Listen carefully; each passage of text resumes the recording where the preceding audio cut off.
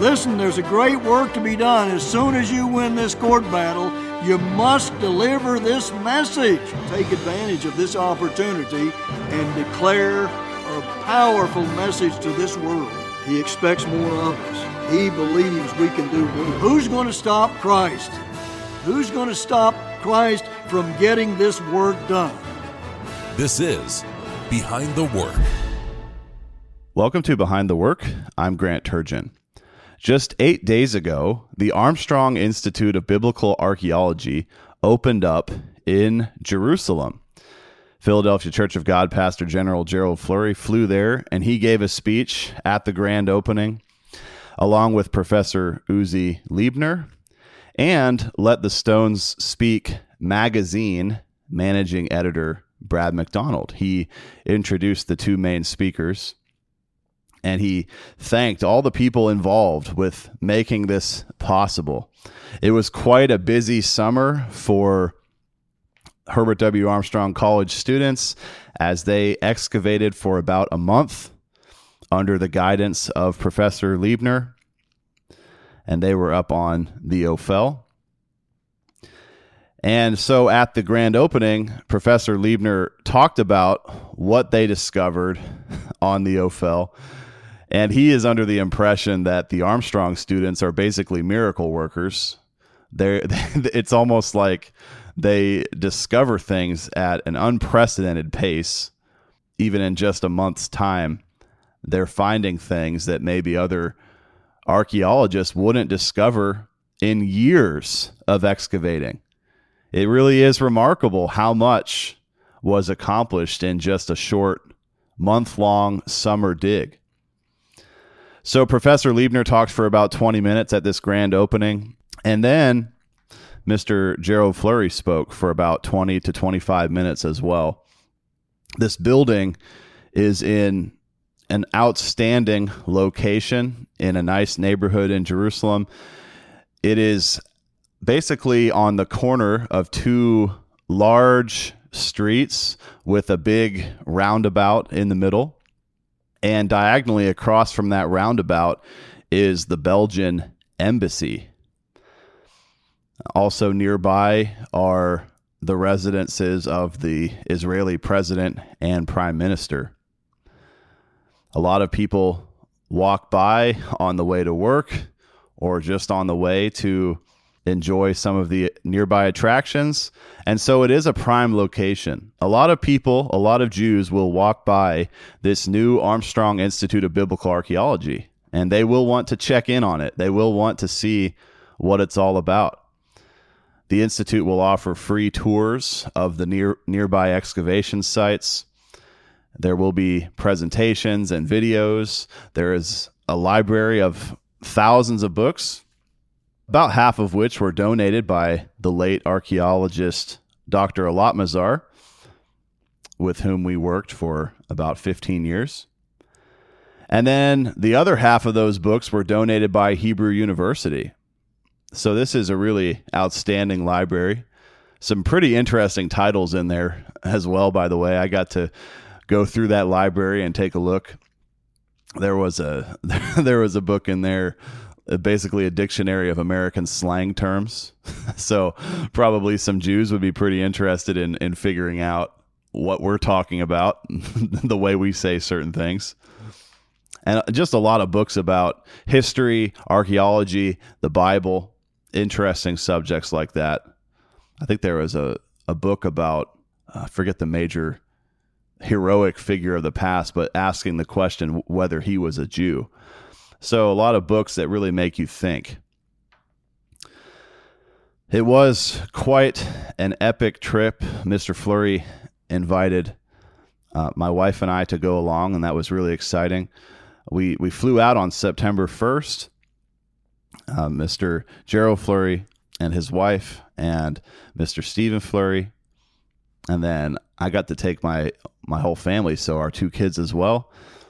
And then Brett and Paris Roberts, that's my brother-in-law and my sister.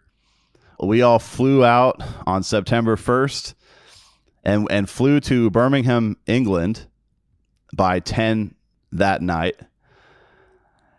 And we were only there for about 5-6 hours at Edstone Hall.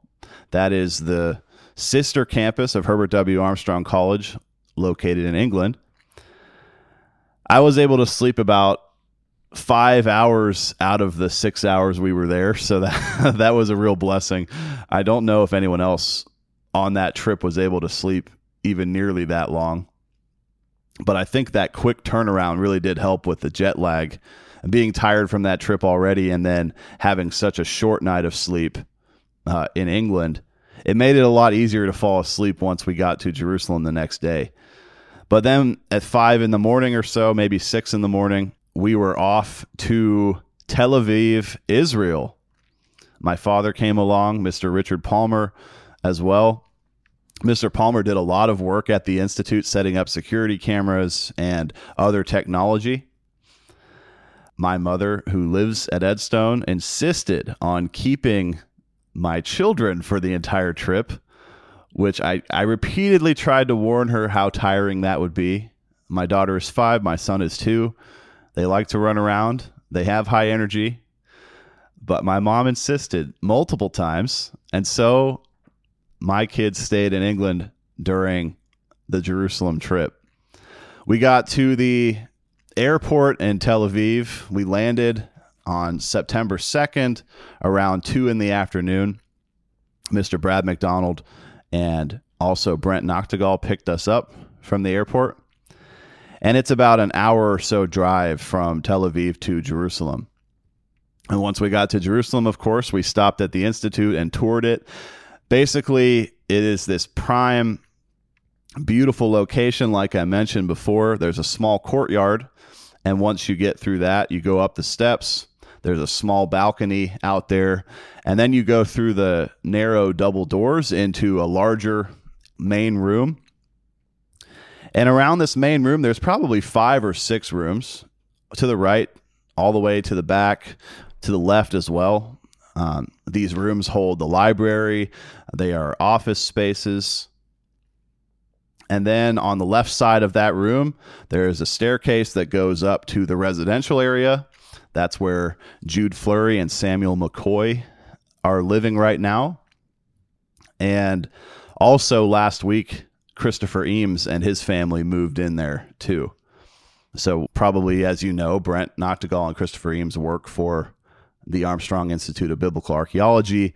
They do a lot of writing for the Let the Stones Speak magazine. They have the podcast by the same name as well. And they're very much involved every time we are a part of an archaeological excavation.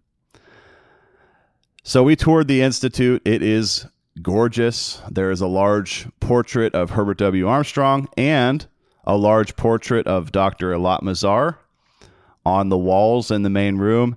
There is a massive painting of the city of Jerusalem and the wall around that city during the time of King David, and that was painted by Julia Goddard, one of our art department staff members here. There's just beautiful artwork all over the Institute. Now, there wasn't enough room for everyone to stay at the Institute, but my wife and I got to live up there on the top floor the entire time, which made everything extremely convenient. That's where we held Sabbath services. That's where the grand opening was, of course. That's where everyone came for group dinners and such. So we were blessed to just be right upstairs from where all the action was taking place. Other people stayed at the Eames residence or the Noctegal residence as well. Basically, once we got to the Institute or wherever we would be staying, everyone just relaxed for a few hours, and then we had a Friday night dinner out there on that small balcony at the Institute. Sabbath services the next day, including brunch before that at the Noctegal's home. We all went to dinner at the Eames home that night. And there were, as part of our group, there were 7 small children, and that didn't even include mine. There would have been 9 if they had come along. But there were 7 small children, so we adults took turns watching the children in the living room while everyone else was out on their balcony enjoying dinner together. So they wanted me to tell them stories. They would say, okay, tell us a story about a dinosaur, a princess, a castle, and a cheetah, and also a fast car. And so I would tell them a story, and I must have told them 8 or 10 stories in a row. And they never really got tired of it. Then I taught them the game of Duck, Duck, Goose. This was Saturday night by this point. They all sat on the floor, and if you can imagine 4 little children plus me sitting in a circle. The children are no older than 6. Actually, most of them are much younger than that. And we're just chasing each other around. Now, the 3 youngest children couldn't participate in this. That's why there were only 4. But I taught them the game of Duck, Duck, Goose. That was a lot of fun. That night, September 3rd, we got to go to First Station, which is basically an old, I believe, German train station that has been converted into a bunch of restaurants and other tourist attractions. There was group dancing going on in a big circle, just a bunch of Jews rejoicing on a Saturday night. And it was extremely tempting to jump in, but I actually didn't know any of the dances they were doing. It's amazing. They must have gone through at least 10 different dances, and they all knew them, but I didn't recognize a single one. On September 4th, we went to the Shuk, or the market, which is basically a huge outdoor market, and you can just walk along, and I guess they expect you to barter. I never really had the nerve to try that. My wife loved the market. To me, it's just glorified shopping, so not my favorite thing to do. But also on that morning, September 4th, Mr. and Mrs. Fleury toured the Ophel dig site with Professor Liebner. And so he showed them what they had accomplished during the month-long summer dig. That night, September 4th, Sunday, was the grand opening of the Armstrong Institute of Biblical Archaeology. And like I said, Mr. McDonald introduced it, and then Professor Liebner and then Mr. Fleury spoke. I thought Mr. Fleury had a wonderful approach in his message because obviously it was a mix of people. There were about 30 subscribers to the Let the Stone Speak magazine, but then there were a lot of other people as well. There were some prominent journalists and archaeologists and intellectuals there. It was a mix of people. And so Mr. Fleury repeatedly emphasized that he understands we all have different beliefs. Everyone here has different beliefs. And he wanted to make sure that they understood he was just providing some history for them to think about. He wasn't trying to force them to believe a certain way. He was just talking about our predecessor, the late Herbert W. Armstrong, and how he had a lot of really impactful, close relationships with the leaders of Israel, the nation called Israel. And isn't that interesting? Isn't it interesting how all these leaders of one nation met with Mr. Armstrong? Mr. Armstrong supported archaeology in Israel too, but he wasn't just there for archaeology. Archaeology uncovers the Bible, and the Bible reveals the way to peace, world peace. And the thing that Mr. Fleury was bringing out in his speech was that these leaders wanted to hear Mr. Armstrong's solution. They wanted to know what he thought about world peace and how world peace would come. That is fascinating history, regardless of what our beliefs about it might be. So Mr. Fleury just showed the Jews in attendance that this is part of their own history. This relationship between Mr. Armstrong and their own national leaders. It really was just an incredible institute opening, and people stayed for hours afterward to talk, to enjoy some snacks on the balcony. It seemed like a lot of people were really excited. Now, it is good timing for this institute to open. The founder, really, or at least the manager of Biblical Archaeology Review, a prominent magazine, Herschel Shanks, recently died. And it does seem as though maybe that magazine has taken a change of direction since his death. One of the visitors said that after Herschel Shanks died, she switched over to reading Let the Stones Speak instead of Biblical Archaeology Review. That's pretty exciting. She said how they made a point to make sure that in one of their Biblical Archaeology Review issues, every single writer of every single article was a woman. So, just to prove a point, just to show how tolerant and progressive they are, they made sure that every writer of one issue was a woman. And she was just trying to tell us how she doesn't care who writes the article. She just wants to read good stuff about biblical archaeology. She doesn't want to be virtue signaled to. And so she has come to the right place. She has come to the Armstrong Institute of Biblical Archaeology for some real answers. She's come to Let the Stones Speak for some real truth and substance about archaeology and about the way that the Bible can impact archaeology. Now, there is a really nice article in the first ever issue of Let the Stones Speak, February 2022. This is a magazine basically carrying on from Watch Jerusalem. It was rebranded.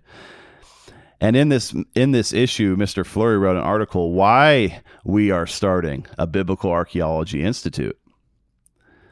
He said, sadly, the field of biblical archaeology today is fraught with controversy and tension.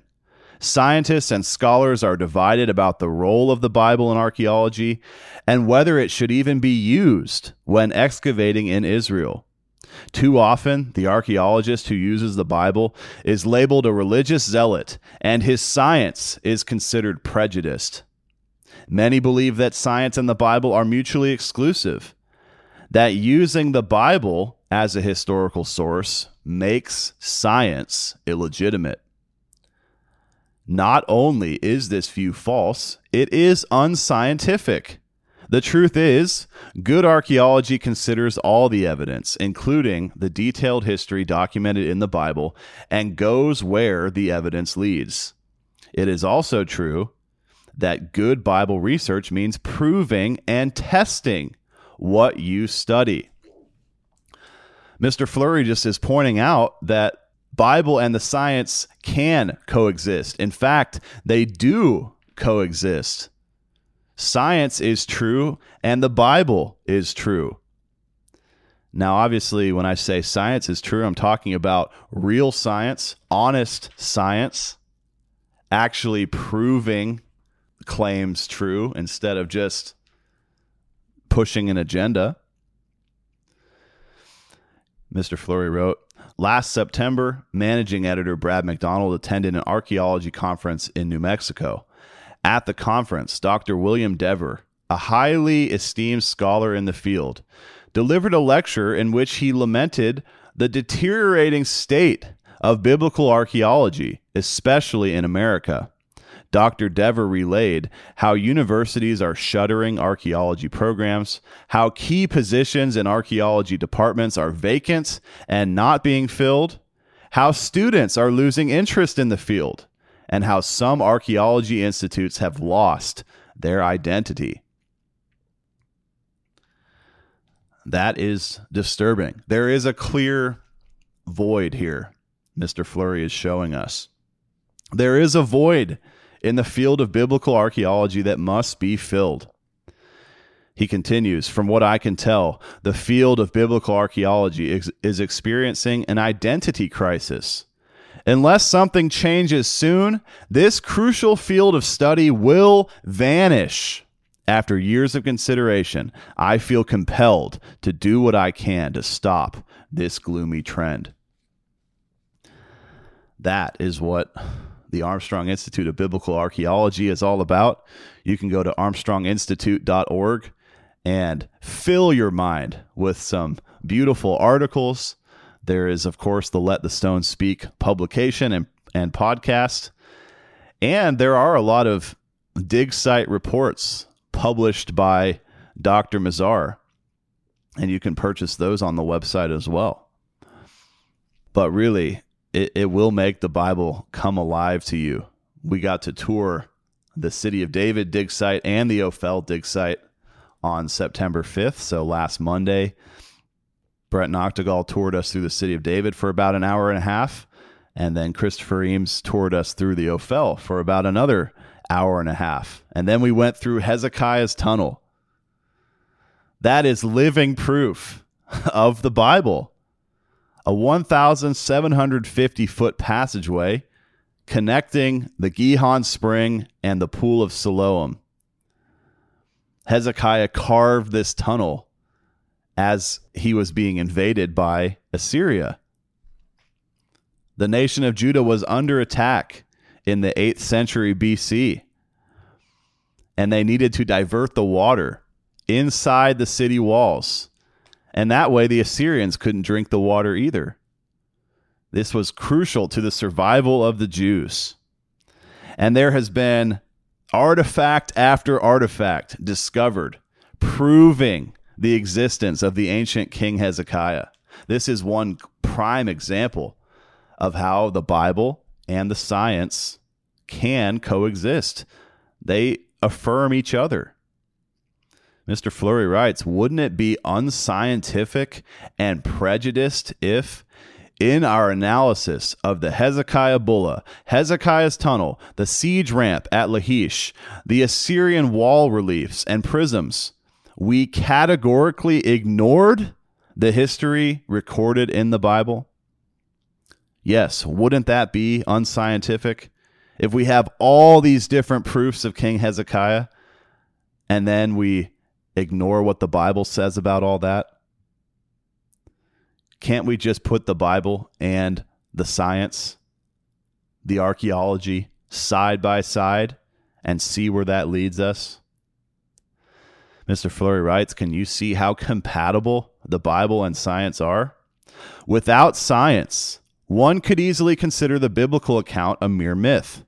On the other hand, these relics of the past, without the history recorded in the books of Kings, Chronicles, and Isaiah, could not alone provide the rich, detailed understanding of Assyria's invasion of Judah. You need the science to back up the account of the Bible and make it come alive. You need the Bible to give context to the science. They must work together. That is the value of biblical archaeology. That is why God's work is getting involved in this field and setting up a new institute in Jerusalem. Mr. Fleury writes, in archaeology, there is a lot of room for interpretation. Stones and ancient walls are inert and silent. They don't literally speak to the archaeologist, unveiling their history. Ruins and artifacts must be interpreted. They need to be analyzed in the context of their surroundings and their time period, and against the backdrop of other digs and finds in the region and across the nation. And in the land of the Bible, artifacts must be interpreted against the backdrop of the Bible. He's talking about letting the stones speak. Dig in the dust and see what it can tell you. Just uncover the artifacts and believe what the Bible says about those artifacts. Let the stones speak. There is great hope in biblical archaeology. And there is a passage here in Psalm 102 that I just wanted to finish with. Psalm 102, and this is talking about what God's work is doing over there right now. Psalm 102, verses 13 and 14. You shall arise and have mercy upon Zion, for the time to favor her, yes, the set time is come. For your servants take pleasure in her stones and favor the dust thereof. Thanks so much for listening today. I'm Grant Turgeon. This has been Behind the Work.